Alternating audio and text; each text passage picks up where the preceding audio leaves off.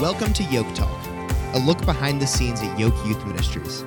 Yoke is transforming communities by mentoring middle school students, equipping young leaders, engaging local churches, and enriching local schools. And in each episode of Yoke Talk, we have a conversation with the people who are making that happen. All right, welcome to another episode of Yoke Talk. My name is Eli Smith, and I'm here with my good friend Chaz Farmer. Chaz, say hello to the Yoke family. What's up, Yoke family? How's everybody doing?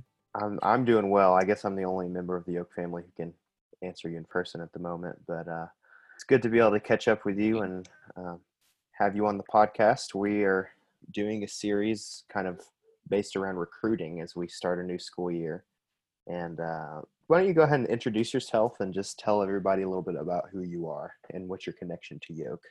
Yeah, so like you said, I'm Chaz Farmer is my name. I'm 20. This is going to be my fourth year leading Yoke. I did 2 years at Carpenters, and now this will be my second year at Eagleton. So yeah, I've been doing it that's longer than I realized. That sounds weird to even say, but yeah, I've loved it. It's been incredible. Yeah, you've been around longer than I have. So, you served at Carpenters for a while, and now you've been serving at Eagleton. And the reason I wanted to have you on today is because of a few reasons. But first of all, you go to Broadway Baptist Church, and Broadway has partnered with us at Eagleton to help us get that club going. And so we've got a few people from Broadway at that club. Tell everybody a little bit about your role at Broadway and your involvement there. Yeah, so I started out, it would have been like last June. I was an intern there with the student ministry pastor. And so part of that, it ended up being called a residency to kind of give you an idea of what it was. Like I was there 15 hours a week, just kind of doing, all sorts of ministry stuff. And so my main focus, just because it's really where my heart's at, was with like the middle school and high school students. And so out of that, because Broadway sponsors the Eagleton Club, I moved from Carpenters to Eagleton. So yeah, I led there for a year while I did youth stuff. That was my main thing while I was at Broadway, was with the youth. So yeah, we just kind of melted them together. It was really cool the way that happened. But yeah, I jumped on that opportunity the moment I heard that you were going to be interning at Broadway, because you told me, I'm not sure if I'm going to have time to serve next year. This was when you were still at Carpenters, and I was like,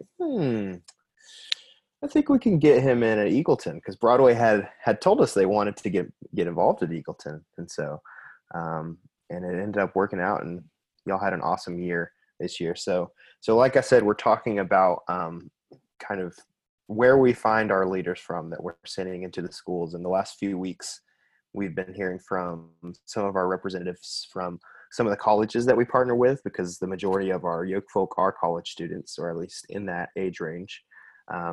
But we don't just recruit at college campuses.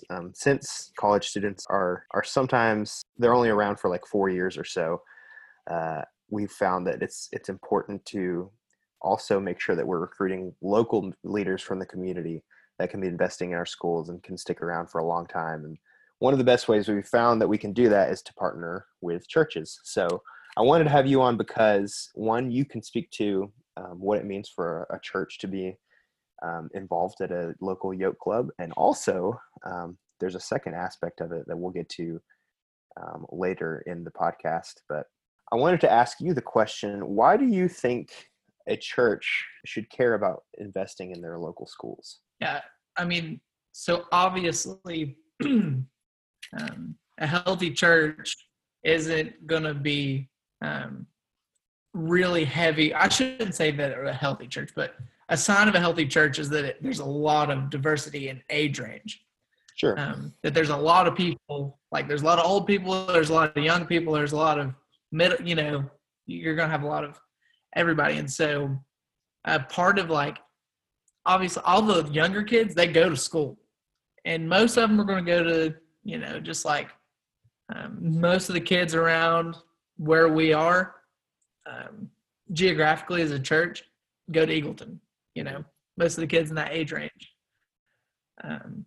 And so for us to be able to really reach out into our community and to pour into people outside of our congregation, we found that is a really, it's just right there. We'll just go to that. And so that's. Yeah, because Broadway, like you said, is just right down the road from Eagleton. So that's right in you guys' neighborhood to be getting involved there. And have you been able to see, I know you've only been involved at Eagleton for a year, but have you been able to see any fruit from that? Any cool stories or anything like that that you want to share? Oh yeah. So yeah, like I said, I was at youth every week. Eagleton was on Wednesday nights, or on Wednesday, like right after school. And obviously we did youth group on Wednesday nights. And so we had a lot of kids who were like members of the church coming to youth. But we realized, there wasn't a whole lot of like other people coming, people who weren't members of our church at the time. And so what we began to see is when we really started investing in Yoke, like half of the kids coming to youth group were coming from Yoke, and by the time we were just on this upward slope all the way until COVID really hit, of just more and more students from Yoke coming, and then it became something that they love to do, and so they were just coming because they wanted to, not because I was like, dude, you should come to church. Like they were like, dude, I'm coming to church tonight because I'm excited about it. And they would start bringing their friends with them. Like we had these 2 kids coming, right? Yeah. And they loved it. They loved every second of it. I had to convince them to come, but then they came because they wanted to. Mm-hmm. And then they started bringing their friends along with them. And same thing was happening at Yoke. And so we had this like growing, like we went from like 15 at youth to like 40 every week almost. And then COVID happened and kind of messed everything up. But yeah, it was like the fruit was so evident by the end of the year, Yeah. You guys really, obviously the side I saw of that was what was happening at Yoke Club. And I know that there was even more of those relationships happening with church stuff for a lot of those kids because there was so much overlap, like you were saying. But I could tell from visiting you guys' club that you guys were connecting with those kids, and it wasn't just a once a week thing where you come together with them and you're goofy and you play games. They wanted to hang out with you guys, and it was really cool whenever I got to hear about the ones who were hanging out with you guys even more at church, because they would just it was on the same day of the week, right? So they would a lot of times just go right over there to church afterward. So you guys got to spend a lot of time with them. So that's really cool. Especially like those Wednesday nights. There was just so much of Wednesday, like from 3:30 to like 7:30 almost. We were with them the whole time. Yeah. And just hanging out. And more than just hanging out, we were pouring into them. They were hearing the word at both Yoke and church. Mm-hmm. But we were also goofing off a lot with them on those days too. So, yeah, it really was a very fruitful time where we got to really pour into them relationally, like a lot. Yeah, that's awesome. We've enjoyed having you guys involved there. But like I said earlier, there's another aspect of finding leaders that I think you can speak to pretty well, because you have, I think, gotten so many of your friends to do Yoke. For some reason, you're really good at selling Yoke to people. And so I wanted to talk to you a little bit about that too, because we often say that our best recruiters are our current volunteers. And I think you've been a good example of that. It means so much more coming from someone like you saying, hey, here's why I think this ministry is worth your time, rather than coming from me, someone that they don't know. So that being said, tell me a little bit about how you've been able to get some other people involved with Yoke, and just like, what is your pitch? Like how do you share what Yoke is about with people and convince them that it's worth their time? Because it seems like you're good at it. Yeah, I think I come at it from like, well, first I just tell them stories. Mm-hmm. That's just kind of how I start. I just tell them, dude, listen to this crazy thing that happened to Yoke today. Like, I literally put a whole egg in my sock, and the kids loved it and thought I'm the coolest person ever still. And so I think it starts with that. But then, it's like I tell my friends that, as believers, we need to be pouring into other people. And when you're like my age, I'm 20. Starting my junior year. I think it's really easy for us to think right now, well, I'm growing right now. I'm in my growing stage. I'm being poured into right now. Later on I can do the pouring out once I'm a little bit more built up. Yeah. But that's not really the idea that the Bible gives us. And that's really what I press my friends on, is that we still need to be, even though we are in a place right now where we're growing, we're being poured into, we need to be pouring out. And so every time I've ever had a friend start Yoke, I've convinced them, if you want to say that. I think it's the Lord doing it on their heart. One of our core values is community.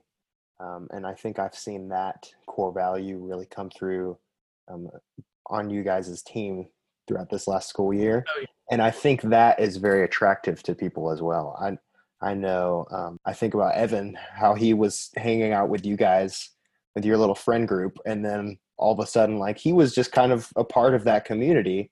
And the natural next step was for him to join that Yoke team. And he ended up serving at Eagleton. And I think that's really cool too, because it is a great way to serve your community, but also we want it to be a community of people who are investing in each other alongside the kids that they're investing in. So,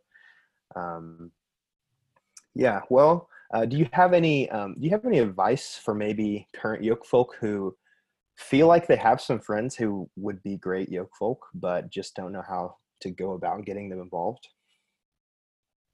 Yeah.